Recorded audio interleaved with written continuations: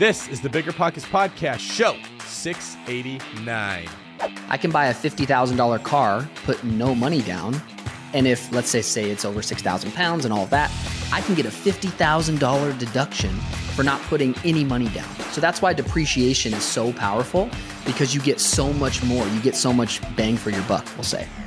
What's going on, everyone? This is David Green, your host of the Bigger Pockets Real Estate Podcast, here today with my co-host, Rob Abasolo, who brought in one of his friends and people that work with him, Matt Bontrager, who is a managing partner at TrueBooks CPA and does Rob's tax planning. So we got into a great conversation with Matt, which I think was maybe one of the most fruitful and simplistic explanations of how to save money in taxes that I've ever had. Rob, what did you think? Yeah, man. So this specific episode really came out of one of the more common questions that we get, but a very specific YouTube comment. Is it okay if I read it really fast? Yeah, let's hear.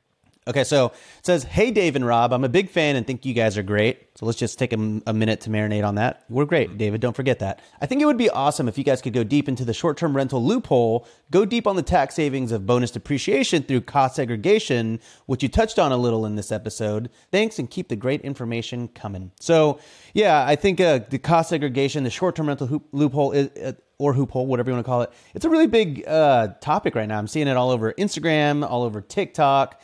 And we bring in a pro to actually come in and lay it down and just give us all we need to know. So I'm excited because I think a lot of people after today's episode are all of a sudden going to be like, how do I buy an Airbnb to cancel out my taxes? So yeah, I'm excited. Yeah, and if we're being completely transparent about this is something that a tax preparer would probably charge you thousands of dollars to teach you. You're literally getting that, and this is not a sales pitch, for free in this episode. This is what Matt would charge people to tell them. This is what my CPA charges me to talk about. In fact, I think they even charge me sometimes to go look up the information that they are then going to go charge me to tell me about, right? So if you like getting free information that will save you tens of thousands of dollars or more, would you please do us a favor and leave us a rating or review on Apple Podcasts, Spotify, wherever you're listening to this? That's all that we ask for. We're never going to charge you for information. We just need to make sure we stay at the top of the charts. And with that, let's get into today's. Are you going to throw it to me, or can I? Sorry, I was feeling froggy. Did I like that steal you your just thunder? grabbed it and took it and ran with it. Yeah, if you're feeling froggy, right. leap. Okay, and for today's quick tip. Whenever you're trying to plan out your taxes, it's best to really have a good understanding of your accounting and your bookkeeping, at least by October, so that you have roughly about a quarter of the year worth of time to figure out how you can, get rid of some of that tax bill, slice and dice that tax bill to hopefully zero if you're using all the right tax strategies and tricks out there. Otherwise, if you're waiting until December to get all of your bookkeeping in order and you're trying to figure all this stuff out, you're not going to have enough time, especially if you want to buy more real estate. If you want to buy more houses, that takes time. It takes 2, 3, 4 months sometimes. So the faster you can start planning, the more time you give yourself, the more likely you are able to cut your tax bill pretty significantly. How'd I do, Dave? Amen to that. In fact, that was only one take, which I don't know that I've ever seen you do. You are clearly developing very nicely. Thank you. I've learned from the best. Now, if you listen all the way to the end of today's show, you will actually hear us give you some examples of how to take all of the tax strategy we've given you with other strategies like house hacking and borrowing money and leveraging. And it all comes together for some very, very simple ways that you can shield your W-2 income with very little money down. That's the beautiful thing about real estate is as you're putting in your time listening to these podcasts and you're developing your tool belt here with all these different tools, you put them all together, you can create something beautiful. So you'll see at the end sort of this like culmination, this climax of how you can take all this information, put it together, shelter your income, and then take that tax savings and put it right back into real estate investing. The dream of owning a vacation home can be daunting. From finding the best guests, to the maintenance, to organizing the cleaners after every guest stay. With Vacasa, they make that dream into a reality. As a full-service vacation home management company with vacation homes in key destinations across the U.S., they know a thing about how to make owning a vacation home easy and profitable. On top of proactive property maintenance visits by professional local teams, a hospitality-driven booking platform, and around-the-clock support, Vacasa earns homeowners an average of 20% more revenue from their vacation homes. Vacasa is always thinking of ways to simplify the vacation home owning experience by putting your home to work for you. If you're looking to make more from your vacation home, work with the reliable property manager, and finally have peace of mind, partner with Vacasa at vacasa.com/biggerpockets. That's vacasa.com/biggerpockets. Remember when you had to pay to get a lead's phone number? It was like the dark ages until Deal Machine made skip tracing a thing of the past. Now, with your Deal Machine plan, you'll get unlimited access to phone numbers and contact information for no extra cost. That's right, get high-quality, reliable information trusted by leading financial institutions, all fully compliant with the federal Do Not Call list. Explore over 150 data points, including age, gender, marital status, occupation, and a ton more. Trust me, this is the data you need for off-market deals. With new filters, people flags, and color-coded phone numbers, lead management just got a ton easier. Ready to step up your investing game? Sign up for a Deal Machine plan today and gain immediate access to this unlimited treasure trove of contact information and phone numbers. Just head to dealmachine.com/BP. Transform your lead generation and deal-making strategies with Deal Machine. Sign up today and start exploring the unlimited possibilities at dealmachine.com/BP. Deciding how to invest your capital can be extremely challenging, especially when the market is constantly changing. That's why it's never been more important to partner with a company that has a great track record. The BAM Capital executive team has successfully navigated through the Great Recession, COVID-19, and the current interest rate environment while delivering maximized returns to their partners. BAM Capital is a trusted multifamily syndicator with over $1.3 billion in transactions, delivering a historical average of over 35% IRR with an average hold period of 3.5 years. And BAM Capital has consistently paid preferred return distributions for over 50 consecutive months, has not lost limited partners capital, and has not called capital past the subscription amount. BAM Capital's disciplined investment strategy is targeting undermanaged institutional quality trophy assets throughout the U.S. heartland for accredited investors who are looking for generational wealth building or monthly income opportunities. Their offerings target cash flow stability, capital preservation, long-term appreciation, and accelerated tax benefits. Join BAM Capital's over 1,200 investors across 44 states and get started today at bamcapital.com. Again, that's bamcapital.com. Let's bring in Matt. It's going to be a good one. All right, Matt Bontrager, welcome to the Bigger Pockets podcast. How you doing, buddy? Doing great. Super pumped to be here. This is a huge thing for me. Well, awesome, man. Well, I want to throw you right into the fire here if you're cool with it, because we actually get a lot of tax questions, and you are my tax guy. You are my personal CPA, and I was like, I want to put you to the test in front of everyone at home. Are you up for the challenge? I am. Hit me. Okay, first question. Fellow house hacker. I had my first house hack, and I'm wondering how to best list it on my taxes. Do you get a difference between claiming the property as a rental versus a personal residence? If so, which would be better to do? I know this varies state by state, but I'm sure there's some sort of commonalities. I'm in DC, by the way, in case you have firsthand experience. Matt, what you got? Okay, so first, house hacking is a great way to build wealth starting out, right? And so when it comes to house hacking, part of the property is going to be used as a rental. Part of the property is used as your primary. It's going to be more advantageous to, one, take the expenses like your property taxes, your mortgage interest, utilities, and things like that against the rental income that you're receiving, because you're going to have to report the rental income from the tenants you have in the property with you. So you're going to want to lower that income with those expenses. And it's basically going to be pro rata. So if half of the home is listed for rent and used for rent, you would write off half of those utilities, half of that mortgage interest, and things like that. So yes, better to take against the rental income. Okay. Very good. Very concise and very clear. Good job, man. It's like we didn't even feed you this question beforehand. Question number 2. At what point did you decide to get an accountant? I typically do my own taxes. I just started my investment property portfolio last year, and I have less than 5 doors. I'm on track to have 10 total by the end of the year. Also, I have an LLC, but I go back and forth on whether it's really necessary, right? At least until I reach 10 more doors. So I guess they're asking, at what point shall someone consider an accountant? Really good question, because we're also going to segue into when you should hire an advisor versus a tax preparer or an accountant.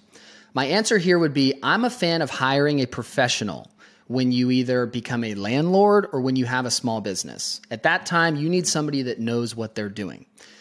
But when it comes to hiring an advisor versus just like a tax accountant to prepare your tax returns, At this pace, for what you're on, I would hire a CPA or an advisor that can help you tax strategize, not just prepare your tax returns. All right. Take a deep breath. We don't ever do this, but how do you feel after just giving you a couple of I don't know, softballs, curveballs? I don't know which one these would be classified for you. Probably softballs. Both were pretty high lob softballs, but the first one was good because that does get a little bit nuanced with, hey, I'm living in this property, but also renting it. And so there's some complexity there with separating the expenses, but no, those were good. Okay. Well, awesome. Well, now that we've proven your credibility to everyone at home, tell us a little bit about yourself, man. What do you do? Give us some background here. Yeah, so I'm 30 years old. I'm a dad of 3 hooligan kids. I have really young kids. I got a 3-year-old and twin 1-year-olds. And I'm a CPA. I love money. I love finance. I went to school for accounting. Luckily enough, was one of those degrees that I got where I use it every day. And I've always been in accounting. Because I text you every day. I'm like, hey, can I write this off? I got to stay sharp. So that's what keeps us sharp. But no, it's great. And so I've been in accounting since I left school. I've stayed in public accounting, which is pretty important to recognize because I service a multitude of clients, right? I'm not working at an accounting firm just servicing one client, or I'm not working at one client's in their back end accounting office. So, but yeah, so 30, I got a family going, growing the CPA firm that I'm a part of. I'm the managing partner here at TrueBooks, and just staying sharp, helping people with their taxes, strategizing to bring it to zero if we can. Yeah. Right. Yeah. So that's the goal. Yeah. Always the goal. I'm very jealous because I think David he bought a commercial property that's wiped out some of his tax bill there for a couple years. Right, David? Yeah. 2 years basically got covered. So Nice. Matt, you touched on a couple of points here, but can you walk us through the difference between being a tax preparer and a tax advisor? Because I know that they're kind of two very different functions. Is that right? They are. So most people that are using a tax accountant, the old school style is they're going to prepare your taxes. So I've always made the joke that it's awesome because anybody I shake hands with, I can do business with because they need to file a tax return. But when it comes to you running a business or becoming a landlord, growing a portfolio, you need more than somebody that just understands the forms that you're sending them and preparing your return. All they're doing is really filling out the report card for what happened in the previous year. And so what's important now is you need that next level of advisory, somebody that's going to help you forward plan to, hey, buy this building. If you do, it's going to lower your tax liability by this many dollars. Or if you do this within a couple years, you will be at this stage. So somebody that's helping you plan and look at things in the future is more of that advisory role.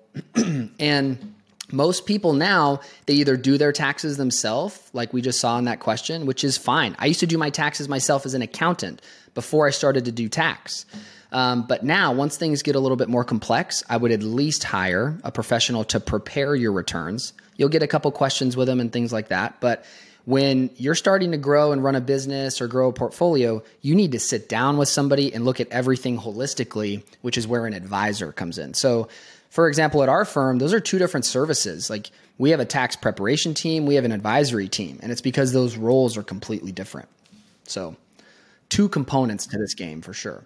Yeah, I miss the good old days where, basically from the ages of 18 to 26, I could log on to TurboTax, input a couple things. Maybe I would even get a return, maybe get $1,000, $2,000. Refund.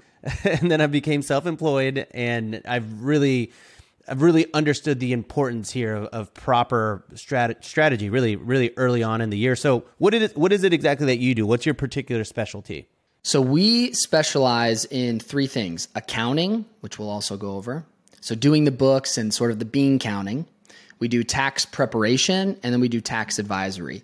I specifically am focused on the advisory side and in real estate. So 99% of our clients have a touch point in real estate, whether they're agents, landlords, developers, whatever it may be, but we specialize in tax and then in a subsector of real estate. It's the most tax advantageous moves you can make are in real estate.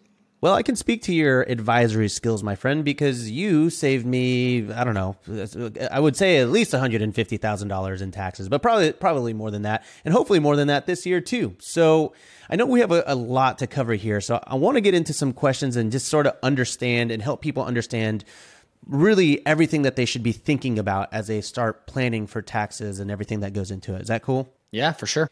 So why is your accounting so important for anybody in the real estate world, or if you're self-employed, or if you're really trying to strategize with the whole tax side of things? What makes accounting particularly important? So there's a few reasons, but of just why it is the core backbone to every business. One, if you're looking to get a loan, your loan officer is going to ask for tax returns and year-to-date P&Ls and balance sheets. So if you don't have your accounting, you will be scrambling. If you're going to sell your business, they're going to want to see the profitability, the balance sheet, what your numbers look like.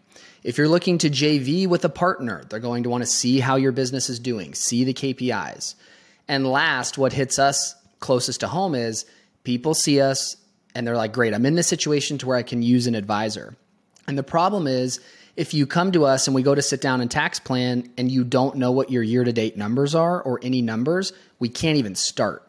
So while accounting is boring and it's like, again, bean counting, the green visor in the back room, it is literally the backbone to everything business related. So that's why I tell people, I just got off a call earlier and they were saying, hey, I'm just starting out.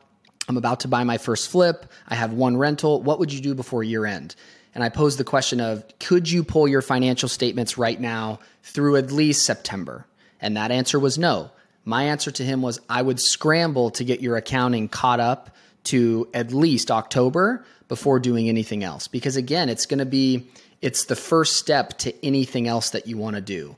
And again, it can be costly, but it's such a requirement, which I think you both now could attest to. Rob, we've had a lot of conversations about accounting. So again, I can't emphasize enough. No matter what talk I do, if I'll get to do a speaking engagement, it always ends with and comes back to the importance of accounting. Yeah, and just to clarify for people punching in on that, that's bookkeeping, right? Properly understanding how much cash flow is going into your business, how much cash flow is leaving, are you profitable? There are months where when you just look at your bank transactions, for example, it shows you two numbers, money going in, money going out. If you're looking at that, it's a very, in my experience, inaccurate way of really understanding the profitability of your business, just because money comes in and out at different points in a month, but it doesn't necessarily reflect, I don't know, it could have implications for many months down the road and stuff like that. So for 2021, I was having a VA do a lot of my bookkeeping, but my business exploded. And then I gave you my books and you were basically like, yes, thank you for these for 2022. Would you mind putting them in a garbage can and pouring gasoline on it and lighting it on fire? So now we're having to scramble to get back. And I know that one of the main questions we get in the forums a lot is, should you wait until you're established to dial in your bookkeeping? Or it's really the first thing that you need to do, right? The very first thing. And that's where I tell people, if you're comfortable using a spreadsheet, I'm in spreadsheets hours a day. Cool. If you can use a spreadsheet and track your money in and out, your expenses, your income, great. But I'm a fan, and I'm not affiliated with them, but QuickBooks Online. They make it so easy. You sync your bank accounts directly with it. The money comes in and out. You just classify what it is. You're done. But when you have the cash flow and it makes sense and you're a flipper, you need to hire a bookkeeper. If you care about your finances and your tax strategy and all of that, you're going to need your accounting. Because that's the other thing. It blows my mind. Accountants are very risk adverse, but I've seen so many people make a ton of money and they have no clue where it's at, how many bank accounts they have, what their P&L looks like. All they're worried about is the day-to-day. So that's when I say the first thing you can do in starting a business, buying a rental, whatever, getting your accounting squared away. Either you're going to do it or you're going to hire somebody to do it. Yeah. So really a follow-up on here is because you did talk about if you know how to work a spreadsheet. I do remember when we were doing taxes this year, when my bookkeeping was still getting caught up, that was a big back and forth. Hey, do you have this? No. And then I'm reporting back to the bookkeeper. But then I brought you a surprise set of taxes. I was like, hey, my other CPA dropped the ball. Can you do my taxes here? And I gave you a spreadsheet that had all of those listed, and you were able to really crank out the return super fast. So the spreadsheet method, that's a totally viable way of at least tracking expenses when you're starting out. At what point should you convert over to something a little bit more robust, like a QuickBooks Online account? I'm honestly a fan of, I don't care if it's a lemonade stand. If you're willing to pay the $20-$30 a month for QuickBooks, I would come out of the gate with an accounting software, because you're not in business to just start up and fail in 6 months. So if you plan to be in business, you might as well come out of the gate with what you need that will sustain you when you're doing 5, 10, 20 million in revenue. But if you wanted to do the spreadsheet, I would say like if you have more than 100 transactions a month, I would go to an accounting software, because then if you care about your time, you will get so much of your time back using an accounting software. Well, fun fact, in college, I took fundamentals of accounting, and legitimately, for like the first 15 minutes of every class, we played Lemonade Stand, which was like a new app back in the day on the iPhone. Yeah. And everyone was always like, okay, we get it. Like, because I guess it was a good illustration of accounting in some capacity, but the professor was obsessed with it. And sometimes we would spend the whole class playing it. We'd be like, teach us. The test is next week, and we still haven't actually learned what you're trying to teach us. So yeah, I get a little PTSD there. But moving on, man, one question that we get. I mean, this is like one of the hottest topics right now. We're going to actually get into a lot of hot topics here. Hot topics. What is a cost segregation, and when can this be performed? I think there's a lot of confusion here. A lot of people that don't really know all the ins and outs. I'd love to dive into this if you don't mind just imparting some wisdom on the greatness that is cost segregation. So when you purchase a property, you are buying the land that it sits on. You're buying the actual structure of the building, the roof, the plants outside, the windows, the carpets, the paint, all of that. All a cost segregation study is doing is you're telling, let's assume you hire a firm to do it, because you can go one of two ways. You can like kind of DIY it online and use like a software where you're telling them what you paid for it. You're submitting pictures and things like that. Let's assume you hire a firm to do it. All they are doing is going in and evaluating this property and saying, okay, we know that you bought this asset, including the land, and they're going to break out the cost of that into certain buckets. Why does that even matter? Bonus depreciation and depreciation alone is the holy grail for people in real estate. It is basically you getting the expense for likely sometimes money that you never even paid. So if you put $10,000 down on a house, you can get a way larger depreciation expense just because it's based on the purchase price, not based on how much money you put down. So at the end of the day, a cost segregation study is literally taking what you paid for something, the cost, and segregating it into these smaller buckets so that when they're done, you literally take that PDF report, stash it away, give a copy to your accountant so that they can do your tax return correctly. But you honestly hope to never use the report other than what your accountant needed it for, because why do you need the report? Let's assume you buy a rental, you do a cost segregation, you get this huge depreciation number, and then you later get audited and the IRS goes, hey, how did you come to that? What do you have in your back pocket? The cost segregation study from a reputable firm, an engineering-based firm that now you can use to defend that audit. But that's all it is. It's really an evaluation and a cost segregate report of this piece of property you just purchased. And so, I mean, we can dive into like when I would do one and stuff like that, which, I mean, it's fairly quick. If you're a landlord of long-term, short-term, or you're in real estate full-time, it's very likely you should do a cost segregation study. And to the point of when, we're about to close out 2022. Let's say I bought a rental right now. I get it up and running by December 1st. It's rented for those 30 days. And we're in March of next year, and I want to cost segregate it, I totally can. I can go hire a firm. They can go do that report for me. I just wouldn't get my tax return done, obviously, until that report's back and I can compile all my records. But you can do them after the fact too. And quick tip there, I'm always a fan of doing the study, the cost segregation study, after you spend your rehab money. So I would buy the property, rehab it, then go in for the study so that they can look at everything as a whole. Oh, okay. Yeah, that's a good tip. So I guess let me punch in on this because there are a few intricacies with I think with how this works. So typically, if I'm not mistaken, you're my CPA, so I'll let you take all the liability here. Typically, when you're depreciating a long-term rental, for example, that is depreciated over 27 and a half years. And then if it's a short-term rental, it's over 39 years. Is that right? 39 years, yep. Okay, cool. And so basically every single year when you're running your taxes on these properties, you get a small portion of that depreciation that you can write off, right? Okay.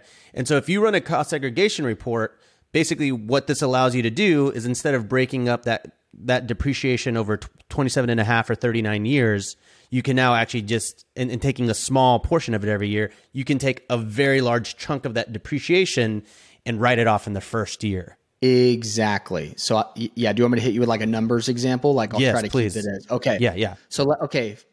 If an accountant is listening to this, they're going to grill me, but that's where I want to preface this with, this is an example, a drastic example. If I bought a property for $400,000, I just paid, and we're not going to rehab it. We're assuming it's rent ready. Turnkey. Let's say of that $400,000, $100,000 of that value is to the land. The IRS says, which is safe to assume, you cannot depreciate land. It is not going anywhere that we know of. Do you mind if I stop you real fast, Matt? I'm sorry. For sure. Can you just define what depreciation is so it makes sense why you can't depreciate land, but you can improvements? Yes, is because think of it as the deterioration of the asset. The best example is cars, how they're always like, don't buy that new car. It's going to depreciate the second you drive it off the lot. Sure, it will. But it's basically the wear and tear of an asset over time. There you go. And right. And so the reason there is why it's so powerful to that extent is think of the car. I can buy a $50,000 car, put no money down. And if, let's say it's over 6,000 pounds and all of that, I can get a $50,000 deduction for not putting any money down. So that's why depreciation is so powerful, because you get so much more. You get so much bang for your buck, we'll say. Now, the problem with cars, the reason we don't do this as often, is very difficult to make a car cash flow. Yeah. So even if you borrowed 50 grand, you'd be losing that money plus the interest every year. But with real estate, it will cash flow, so it'll pay for itself. Yet the IRS still gives you that deduction because technically it's losing value as it falls apart. So thank you for it. I just know everyone gets confused by when they hear depreciation, and no one ever wants to admit they don't know what it is. They don't want to be the one person who says it. Yeah, no, for sure. And so, right. So to that question that you just mentioned is that's why land is land. You can kick it, you can dig it, you can do whatever, but you own that piece of land. It's not going anywhere. But now there's a difference between land improvements, which you can depreciate. So if you lay concrete and all of that, you can do that. But okay, so we got a $400,000 house we just bought. We're going to say $100,000 is land. So we're left with $300,000 of this pie. For ease of numbers, let's say the building structure itself. So the roof, the framing, the actual structure and foundation is of the $300,000, $200,000 worth. Okay. So now we're left with $100,000 of this pie. 100 was land, 200 was the building itself.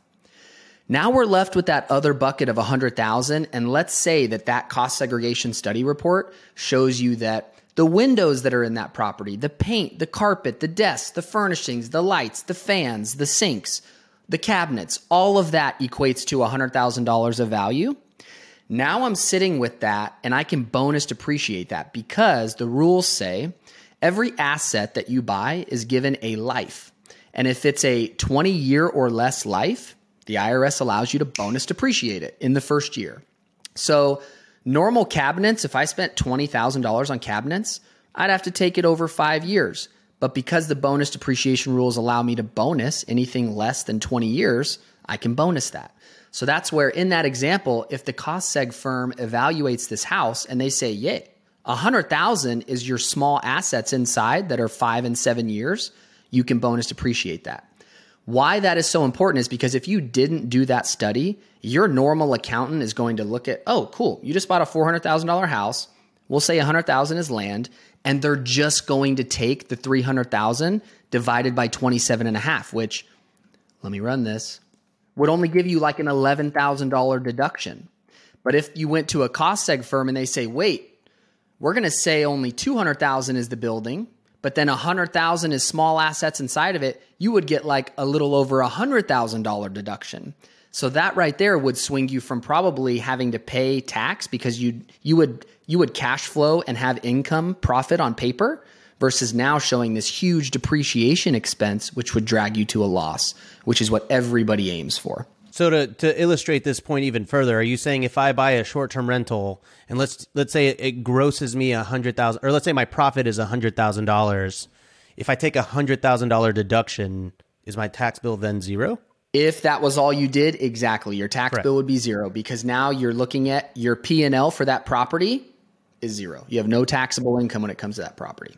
And normally you would not be able to depreciate $100,000 of losses because it would be spread out over 27.5 years or 5 years for the cabinets. But with bonus depreciation, you're able to take that long period of time, crunch it up into a short period of time and take it all up front. Exactly. Yeah. So that's all you're doing. All a cost seg report does is, hey, what in this property that I just bought, I don't care if the property is 20 million or 200,000. It's tell me what the 5 and 7 year and 15 year property is so that I can identify the value. So if I paid $1 million, what if the value of that property is 300,000? I get to take 300,000 immediately as an expense, and I still get to take the building just over 27 and a half or 39 years. So that's why they're so important, is because you get a huge depreciation expense deduction, which is likely going to swing you to a net negative or a loss. Okay, so man, there's just so much. There's so much. Okay, cool. So let's say that you do a cost segregation and you take all your depreciation in that first year. There are still components that you can still depreciate for the next 39 years, right? Isn't there like still some left over, 27 and a half? Exactly. So let's take that example of the 400,000. 400,000, 100,000 is land, 200,000 is the building, 100,000 is the 5 and 7 year property. If you depreciate the 5 and 7 year property in year one, that's gone. Think of it as you're not going to get to depreciate any of that $100,000 anymore. But what are you left with? The $200,000 building that you just have to depreciate over 27 and a half. So let's say instead of $11,000, if your accountant did it the wrong way, you'd get 200,000 and you'd still get $7,200 as a deduction, because that $200,000 for the building value, you're just taking it over a longer period of time. So remember the rule, bonus depreciation is 20-year life or less. The building in a residential long-term is 27 and a half. Commercial, 39. So neither of those are you going to get to bonus, but the goal is to identify the small stuff, the electrical, the paint, carpet, windows, all that. But that's crazy. So really, you still get depreciation every year after. So is there any reason to not run a cost segregation report on your property? Time value of money and all that would tell you no. You would always, that's what I'm saying. If you're a landlord, short-term or long-term, or you're in the nature and the game of real estate, I would cost seg it, because worst case scenario, you make a $50,000 W-2, you kick up 2 long-term rentals that you cost seg and somehow drive a $100,000 loss. Even if you don't meet the rules to where like, hey, you have this W-2 for $50,000 and this $100,000 loss, and you can't net them and say, hey, IRS, I made no money on paper, you can still roll that loss forward. Or you can sell rental property number 2 and you take this huge loss you just got from year 1 and net that against it. So there's still so many other ways. Just think of it as like delayed gratification if you just can't use it that year. Dang it. So that's why I would still cost seg. And sorry, this is the last year to do 100% bonus. When Trump passed that tax act, we got 100% bonus depreciation. It was just a heyday for real estate investors. Now, this is the last year that we get 100%, and it will phase down to 80% next year and continue to phase out 20% each year. Yeah. Okay, so just so I'm clear, and like I want to make sure we understand the concept, because then we're going to get into another thing here. But let's say that I have a short-term rental, and let's say I take a $100,000 deduction from the cost segregation you talked about. Let's say that I have any rental, I guess, and let's say I'm making a $25,000 profit. And then let's say that I have another business that's self-employment, like I'm a 1099 employee of myself, right? And that's a $75,000 profit or gain. Would my deduction count towards both of those? So think of it as the rentals could offset. So if you have a rental making 50 and a rental losing 50, it's likely there are circumstances that you can net them out and pay no tax on your rental income. If you want to start involving your business and saying, hey, I'm going to buy real estate and I'm going to take these huge losses against my business income, that's where we're going to get into that. But because there's a few ways to do it, but there's a lot more check boxes to go that route. But for sure on the rental side, where rental making money, rental losing money, and you can net those out. Okay, cool. So I guess that gets us into another really big hot topic here in real estate and in the forums, which is real estate pro status, and sort of what are some of the qualifications here and what are the benefits of being a real estate pro? Yeah. So that's exactly what we'll go over. One thing I want people to think of real estate professional status as being as a designation or a badge that you get from the IRS. There are 2 rules that you have to follow to be a real estate professional, and they're not this or that. It's this and that. You have to meet both of them. And the first test is 750 hours, personal service hours in a real property trade or business, real estate. There's 9 of them. I'll read them quickly. Development, redevelopment, construction, reconstruction, acquisition, conversion, rental, operations, management, leasing, and brokerage. Those are the types of businesses which, if you're a realtor, if you're a flipper, wholesaler, landlord, you will pass. But you have to have 750 hours in this business. Quick note there, if you're an employee, you have to own at least 5% of the business for those hours to count. But the first test, 750 hours. We have a lot of clients that are like, great, I'm a real estate pro, I've hit 750. But they forget about test number 2, which is more than 1/2 of your total work time has to be in a real property trader business or in real estate. And that is where most people fail. They'll be a manager at a department store, they'll be a doctor, a dentist, whatever. And that's why what we see is one spouse will, let's say they're a moneymaker, they're a dentist, they're making a ton of money. Their spouse will now go out, maybe be a realtor, start flipping, run their portfolio, and they will earn this real estate professional status. Because let me tell you now, from my understanding, there's been one court case where somebody argued that they were a full-time employee somewhere, yet still a real estate pro. And it's because it's very hard. If you're working full-time, how are you going to argue to the IRS that you work 4,000 hours a year and more than 1/2 in real estate while you maintain a W-2 job? So those are the 2 rules, 750 hours and then more than 1/2 of your total work time to be a real estate pro. So the reason why real estate professional status even matters, we have to look at rental real estate and business income of like what you do day to day. They're separate. Rental real estate is considered passive and business income is non-passive. There are a lot of rules with the IRS to merge the two. Being a real estate professional is one of those carve-outs where the IRS says, hey, if you have a lot of losses from real estate, rental real estate, and you are a real estate professional, you have the ability to take those losses. If you're not a real estate pro, basically kiss it goodbye. Your only other option is the short-term rental loophole, which we'll go over after. And so what we need to segue next into is being a real estate pro is great. And that gives you the ability to take these losses. But if you don't materially participate, being a real estate pro doesn't even matter. Okay, so you mentioned something when you were breaking down real estate professional status, which is material participation. That's pretty important too. I know that this is there's a lot that goes into it. So can you quickly just break that? Well, as quickly and as you know, whatever you need to do to get the point across. But what is material participation? So at the end of the day, the IRS wants to see if you're taking these losses from real estate. They want you involved. They want skin in the game. They want to see that you're managing or assisting managing the property. And so material participation basically is there's 7 tests. You have to, in this case, you only have to meet one of them. There are 3 that most clients will meet, and so we'll cover those. And so if you have a long-term rental and you are a real estate pro, and now you need to meet material participation, this is how you would do it. The gold standard is 500 hours. If you spend 500 hours on that rental, they call it an activity, but a rental, then you would qualify as materially participating. The next one is, and that's hard. If you have one long-term rental, it's very unlikely you're going to hit 500 hours. Test number 2 is a little bit easier, where you have to hit 100 hours and more than anybody else. So you notice how if I hire a landscaper, a cleaner, or anybody like that, I now have to manage their time and see how much time they're spending because I have to hit at least 100 hours and more than them. Again, showing the IRS that I have skin in the game. I'm doing the work. Test number 3 is sort of a catch-all, but it's a little bit sketchier, and it is basically substantially all. You're saying you did substantially all the work. The problem with that test is, notice that the second you hire somebody to assist with the property, you're now held back to that test number 2, because now you have to track their time and make sure you're doing more than them. And so I say this is, you have to think of real estate pro as sort of the first hurdle to jump over, and then materially participating as the second.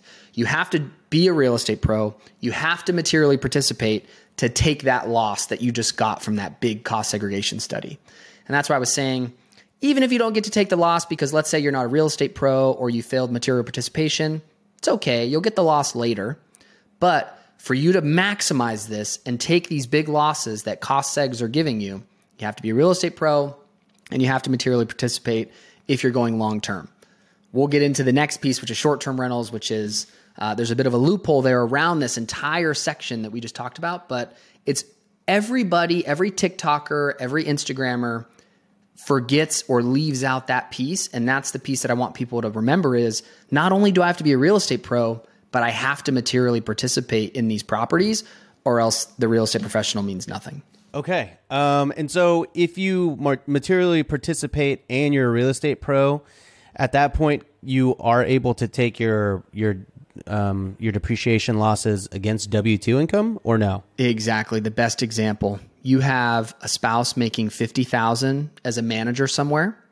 You have the other spouse being a real estate agent, and you buy a property. They're a real estate pro because their day-to-day work is in real estate. You buy this property, you self-manage it, you do a cost segregation study, you get a little bit of rental income, you write off your mortgage interest, and you're basically at zero on your profit and loss. Then you come in with this whopper depreciation expense of, let's say it's 60 grand. You now would be able to take your W-2 of 50, take the $60,000 loss, and on paper look like you lost $10,000. You're getting your entire refund back, and you're sitting pretty. You're going into year 2 with a $10,000 loss. But notice they had to be a real estate pro. They had to materially participate. But when they did, huge tax savings, because now you basically made no money on paper, when in reality you took home at least 50 grand and the property probably cash flowed. Listen up, business owners, because I've got some quick little math for you. Fewer costs equal more profit. The problem? You're spending more than ever on operations, materials, deliveries, software, and more. So why not reduce your costs and headaches with NetSuite by Oracle? NetSuite is the #1 cloud financial system, bringing accounting, financial management, inventory, and HR into one platform and one source of truth. Oh, also, NetSuite lives in the cloud, which means you can reduce IT costs with no hardware required. Cut the cost of maintaining multiple systems because now you've got one unified business management suite. You can improve efficiency by bringing all your major business processes into one platform, slashing manual tasks and errors. It makes sense that over 37,000 companies have already made the move to NetSuite. So don't let rising costs sink your business growth. And by popular demand, NetSuite has extended its one-of-a-kind, flexible financing program for a few more weeks. Head to netsuite.com/biggerpockets. netsuite.com/biggerpockets. netsuite.com/biggerpockets. Your competitors are fighting for your customers' attention. So how do you stand out? Easy. Constant Contact. Constant Contact's award-winning marketing platform has helped millions of small businesses stand out, stay top of mind, and see big results fast. Reach new audiences, grow your customer list, sell more, raise more, and fast-track your growth. Constant Contact makes it easy to promote your business through email and SMS marketing, social media, and even events management. Don't know much about marketing? Don't sweat it, because Constant Contact's writing assistance tools and automation features help you say the right thing at the right time, every time. And with my boot camps and live events, I just don't have the time to clone myself. So I just let Constant Contact do the marketing for me, and you should too. So get going and start growing your business today with the free trial at ConstantContact.com. Just go to ConstantContact.com right now. Constant Contact, helping the small stand tall. ConstantContact.com. You might think you want real estate, but that's not true. What you really want is passive income. With new investors struggling to find deals or get enough money to buy them and veteran landlords tired of the constant tenant phone calls, is there a better alternative?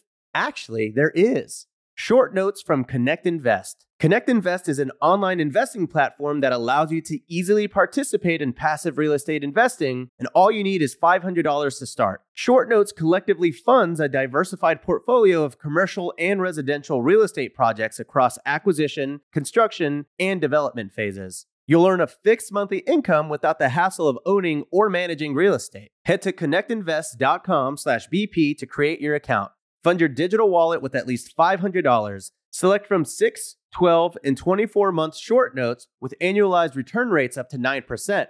Then sit back and let your monthly returns roll in. Join today by visiting connectinvest.com/BP. Connectinvest.com/BP. Man, okay. So, all right. I guess this is again, every time I talk to you, my mind melts. But this is kind of where this short-term rental loophole, this is a really popular thing. Like, this is really a groundbreaking thing for people in the Airbnb space, short-term rental space. So tell us about that, because this is where things start changing a little bit, right? This is a wild one. And let me preface this with, too, people don't like the term loophole.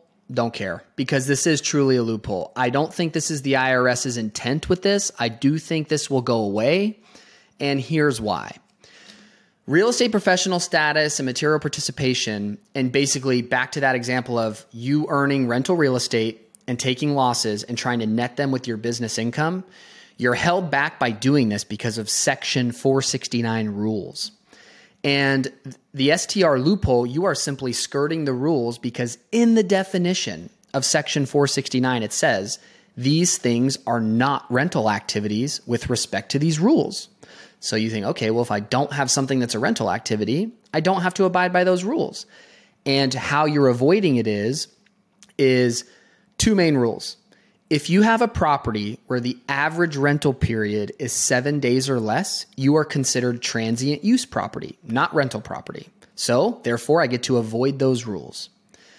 The next rule is I have a client out here in Vegas, they just bought a high-rise condo and they're held to doing midterm rentals. So they have to do 30 days.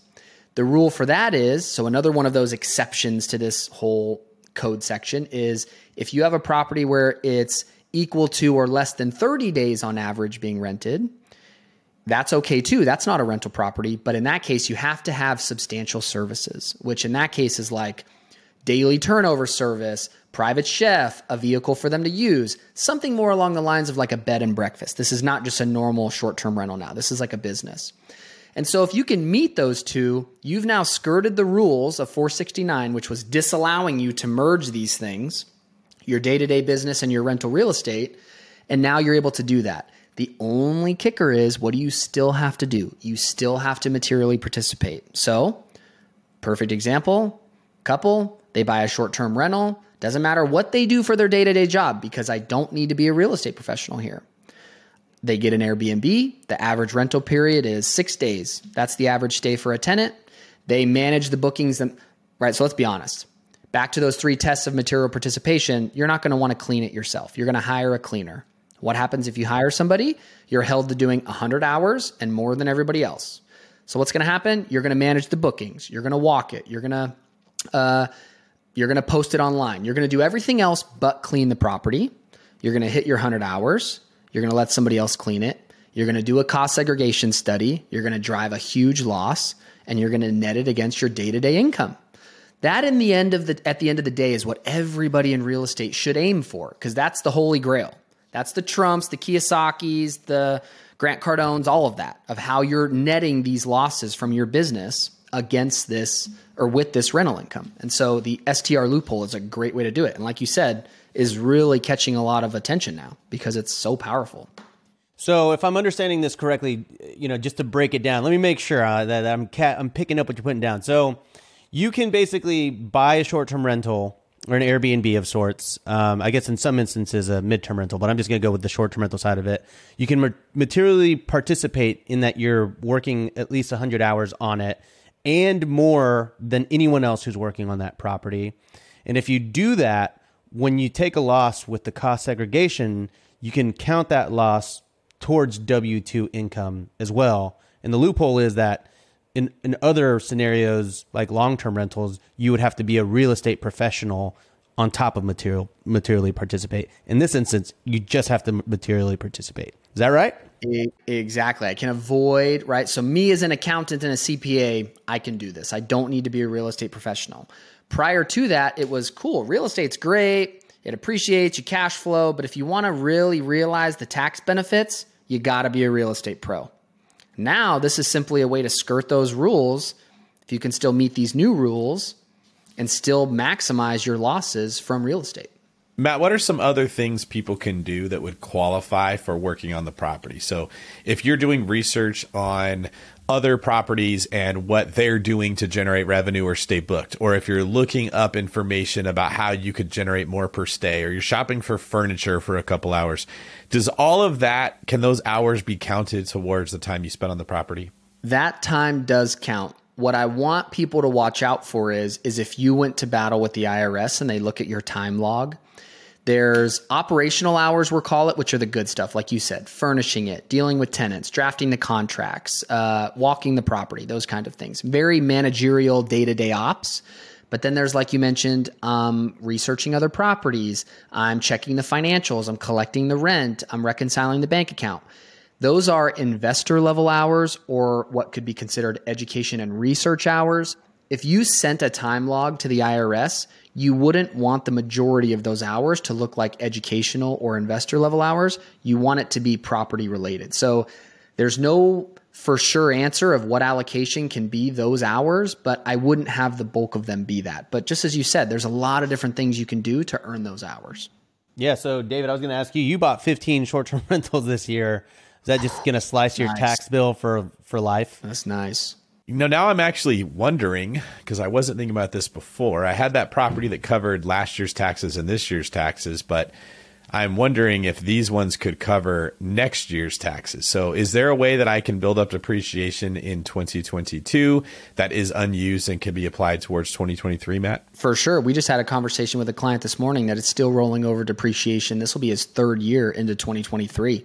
So if you have a net operating loss, which is what you likely generated last year, that rolls forward with you. And if you generate another one in 2022, you will continue on with that for sure. That's the game. That's the name of the game. This depreciation is just like a superpower, right? Like that's really when we're trying to figure out how to shield our income from real estate. This is almost exclusively, we're just looking for creative ways to take advantage of it. And we call it a loophole. I hate that phrase. I know what we mean when we say it, but it sounds shady. It's not shady. The reality is if you owned a restaurant and bought a dishwasher, that dishwasher is going to break down. It's not going to run forever. You get to write off the period of time because you got to buy new equipment for it, right? Your rental property, even though it's a house or whatever, it does fall apart and you got to spend money to paint it and fix it. And the foundation will go out over time. The roof will go out over time. The cabinets will wear down. It is slowly falling apart. It's just got two things that nothing else has. One is you can leverage buying it much easier. You could borrow a bunch of money against it. And two, it tends to appreciate in value where your car doesn't, the dishwasher doesn't. Like everything else you buy becomes worth less once you own it. But real estate, because of inflation, goes up and you can borrow. And you get this trifecta of leverage, increasing value through inflation mixed with this depreciation factor. And bam, it's how the Trumps and the Kiyosakis, like you said, say they don't pay taxes. Now, it kind of irritates me personally when they go up there and say, I don't pay taxes. I'm not that dumb. Because then it incites everyone to go want to get on this like political rampage. Like, let's get rid of depreciation. So these greedy investors, like, stop doing that. Like, we don't like, right? Like if people hear everyone say, oh, there's a short-term rental loophole. It's very easy to say loophole. That's bad. And not in my backyard. And the next thing you know, you've got a political wave of people that are going after short-term rental owners. Yep. This is more of a way of qualifying as a real estate professional because they are recognizing this ish is hard work. Owning a short-term rental is not just buying an apartment complex, having someone manage it and swimming in the dough. It's frustrating. Like Rob could sit here and tell you he wears the same black shirt every day because he has no mental energy when he wakes up trying to deal with the complaints and the headaches of managing what accounts to be a very small hotel by yourself, right? Like there's a reason why the tax code is written to benefit you. The key is, in my opinion, at least, it stops you from looking at real estate like, should I buy real estate or should I make money at my job? Oh, yeah. It lets you do both. I can make money at my job that I can save if I buy real estate, right? It creates this holistic approach to wealth building, which is what I think our industry needs. There's too much of this, take $100,000 course of mine and I will teach you how to quit your job and just buy real estate, right? It never works. There isn't a person I know, Matt, you work with Ryan, I believe, and like a lot of us know people that own real estate. All of them work a lot. We don't know people that are sitting on the beach doing nothing that bought real estate, right? Yeah, not really, no. We're still lurking to earn money in different ways, but we're sheltering it in the real estate, right? Like, and let's not forget, there is a risk associated with buying real estate. This is part of why you're compensated for these things, because you could lose money in it. It's not like a W-2 job where you go to work and you do a bad job and your boss charges you $900 for sitting in their office or at their desk all day. Like there's no downside to a W-2 job. There is to real estate. Now, we haven't seen much of a downside because the last 10 years we've been printing money like crazy. So everyone's done well, but it's not always like that, right? Like you do hit circumstances where you can lose in real estate. And this is a form of shelter against some of those losses. Yeah, for sure. And it's to the point of, So I get a lot of flack because, again, to that loophole method, and it's like, you're still following the rules. And when people like to talk about, oh, well, you're sort of one with the government and you get these incentives because they're written by the government. And what do they want you to do? Spur economic development. What are you doing by being an STR landlord? You're spurring economic development. You're now, right? Like, you're likely rehabbing a property and making it nicer for the area. You're generating income that'll likely be taxed. So it's just like, that's the benefit that they're giving you. You're also ruining neighborhoods, driving up housing prices in my backyard. If you really, really go deep on this, I love your point, Matt. Let's take the property Rob and I bought in Scottsdale as an example, okay? We are employing house cleaners to go in there and make money that are going to have their income tax and provide revenue to the government. We are employing landscapers who have to go in there and they have to do work, and we're generating revenue for them that will be taxed and will go to the government. We are paying money for utilities, for water, for energy, a lot of stuff. We have a pool service person that has to go in there. We're constantly buying new products like a $25,000 water heater that Rob really wants for this property. That's going to be taxed. That's going to make money for some business that employs people that all pay money on that. We have handymen that have to go fix stuff all the time, right? A person had to build that house in the first place that made money from it.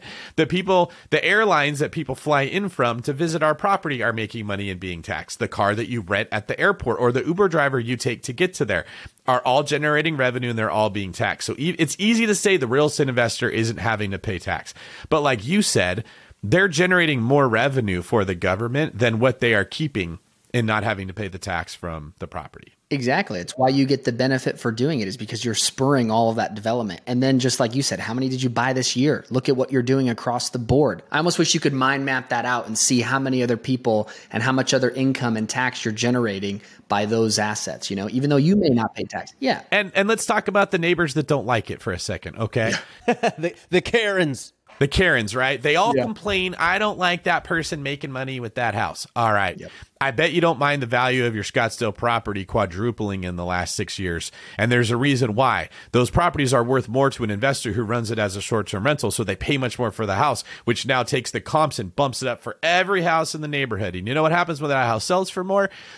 The Scottsdale City and the state of Arizona get more money in property taxes because the basis doubles and property taxes go up. And now they have more money to fix roads and put on events and do all the stuff that everyone loves. It's super short-sighted to just get angry at somebody who's making moves and get upset. It makes that entire area worth so much more. Every one of those homeowners has in like 6 figures minimum to all of them with what their house is worth. And that's the same happens in a lot of different environments, a lot of different areas where short-term rentals have moved into there.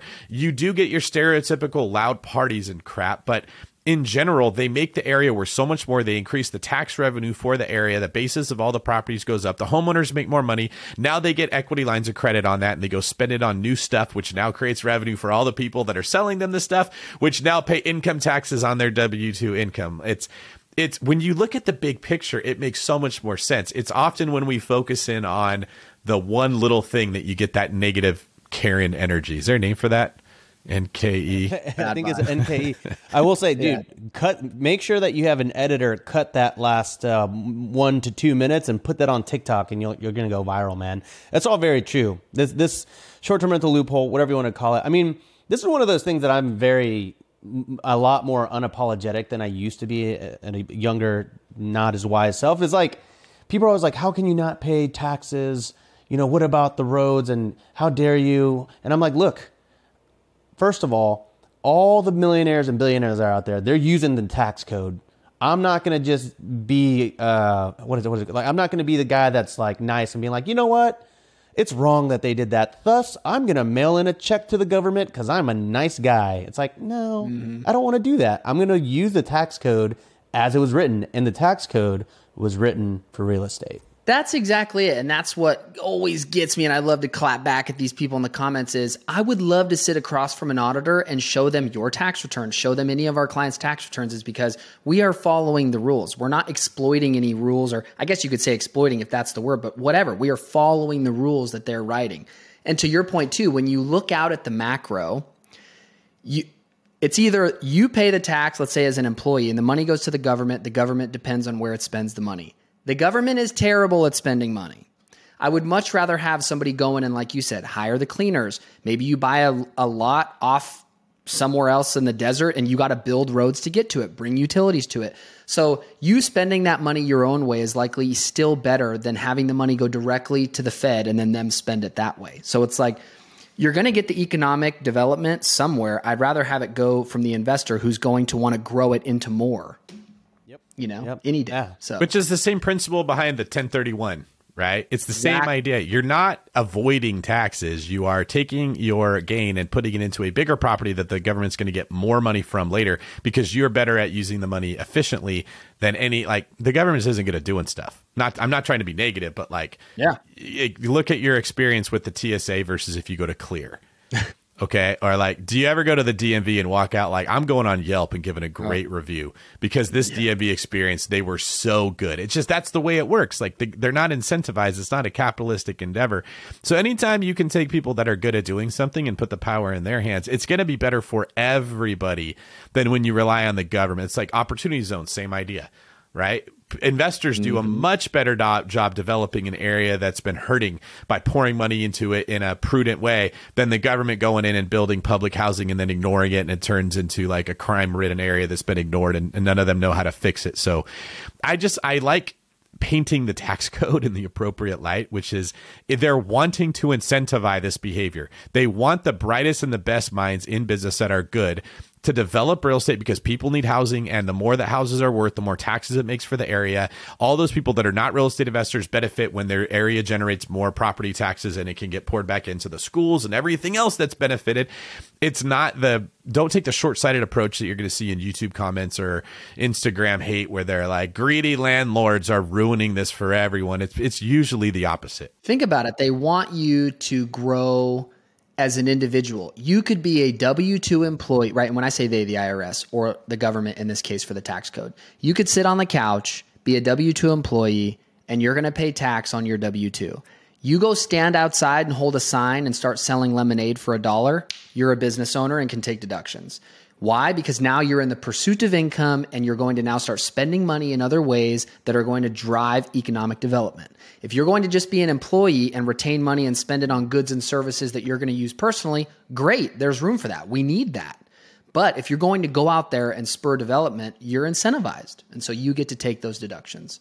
What happens if you buy a primary residence, you live in it for a period of time, you move out, you turn it into a short-term rental?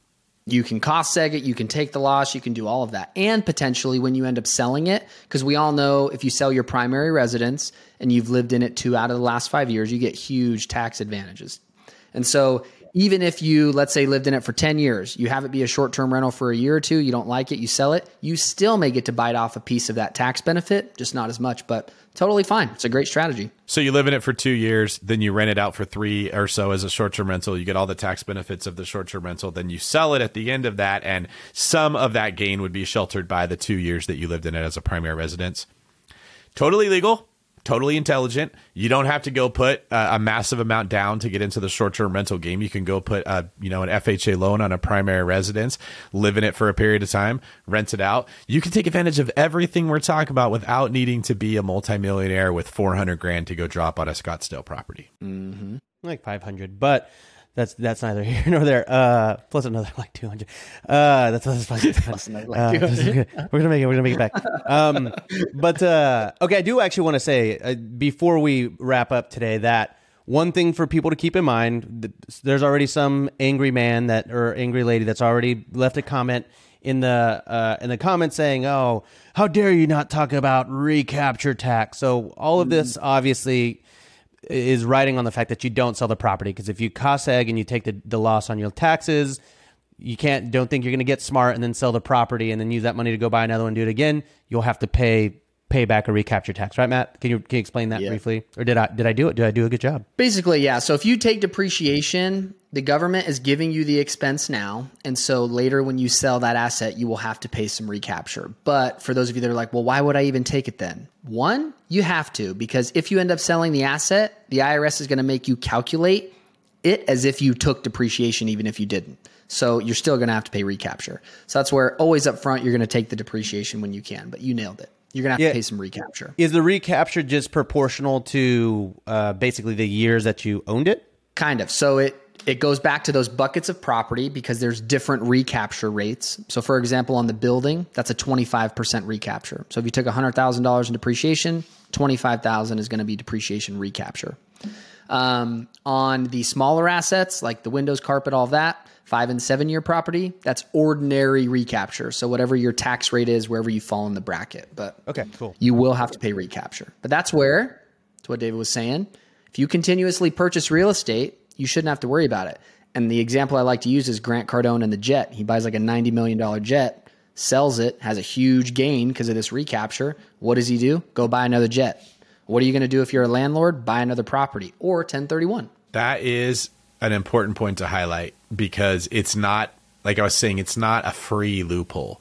There's risk associated with buying real estate. And the other thing, when you get into the strategy, like we are, it hits you, oh, I can never stop. It's that, you've heard the phrase to grab a wolf by the ears. You familiar with that, Matt? I've heard that, but now I want to see exactly how that... No one knows what it means, but we have all heard it, right? No, I've heard that though, but Okay, yeah. hold on. Okay, can I take a guess really fast? I'd love this. Okay, so it's like you grab a wolf by the ear before it bites you, and then it can no longer bite you because you're holding it by the ears, but if you let go, it's going to bite you?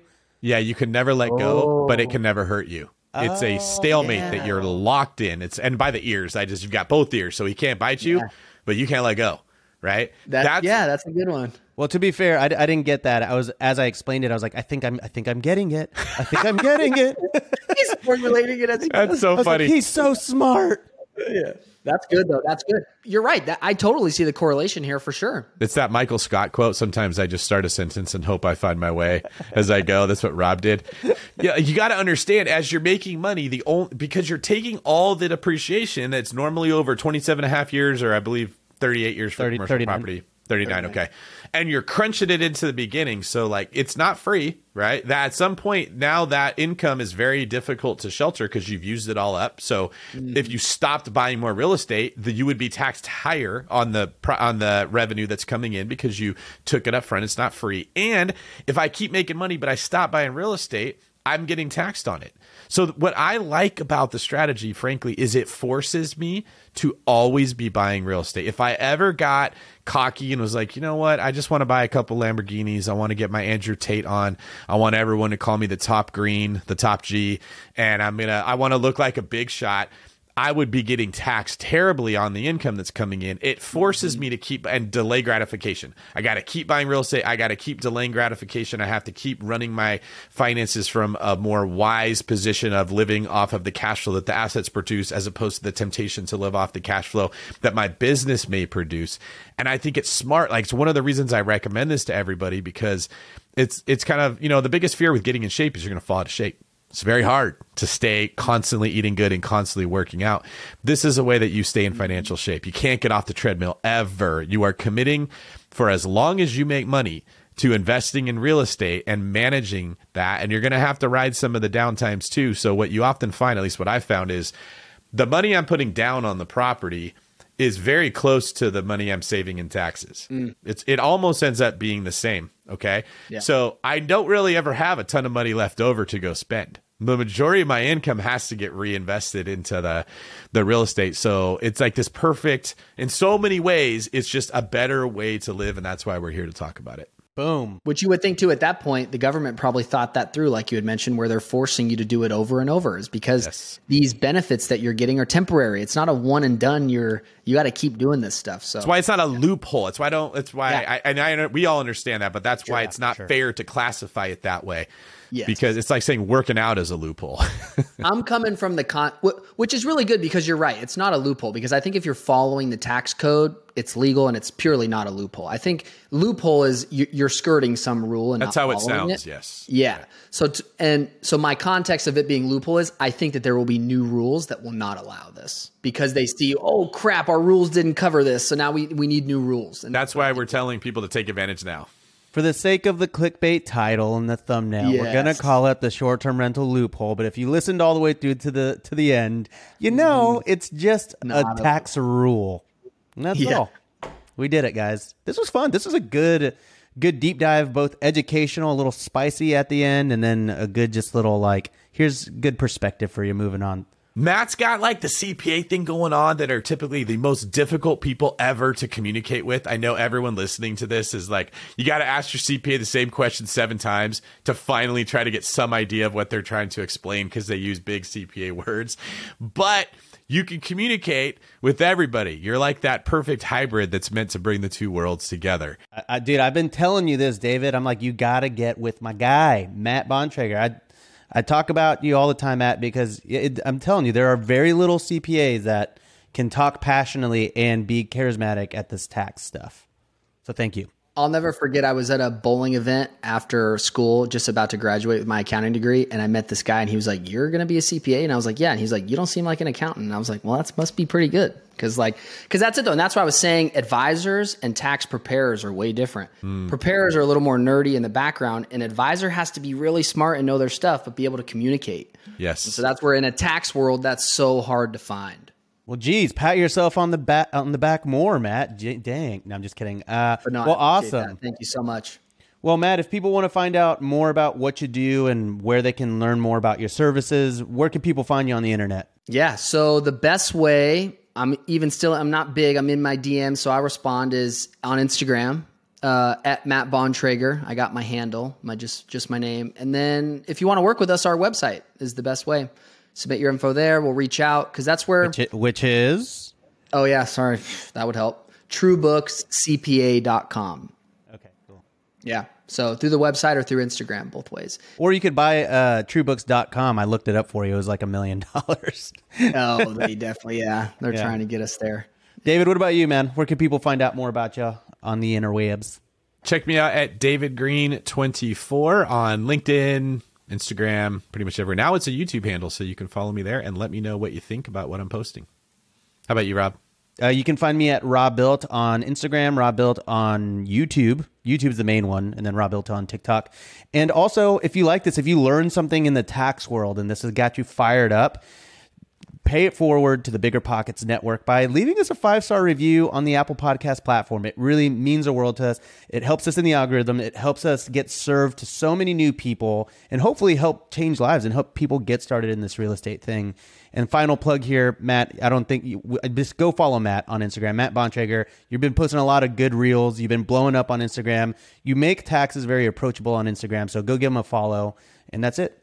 Mic drop over here. I'm done. All right. Thanks for your time, Matt. Thank you, guys. That was awesome. Thank you so much. This is David Green for Rob, the sworn enemy of negative Karen Energy Abasolo, signing off.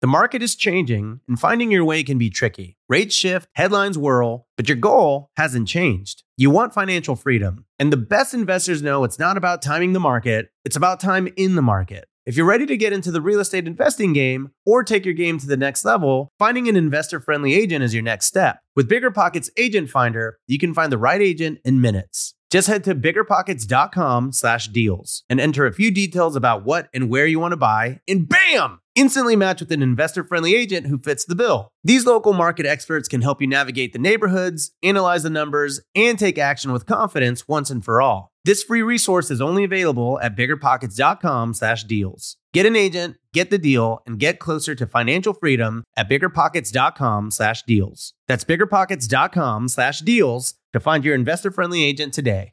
The content of this podcast is for informational purposes only. Past performance is not indicative of future results, and all host and participant opinions are their own. Investment in any asset, real estate included, involves risk. Use your best judgment and consult with qualified advisors before investing. Only risk capital you can afford to lose. Bigger Pockets LLC disclaims all liability for direct, indirect, consequential, or other damages arising from reliance upon information presented in this podcast.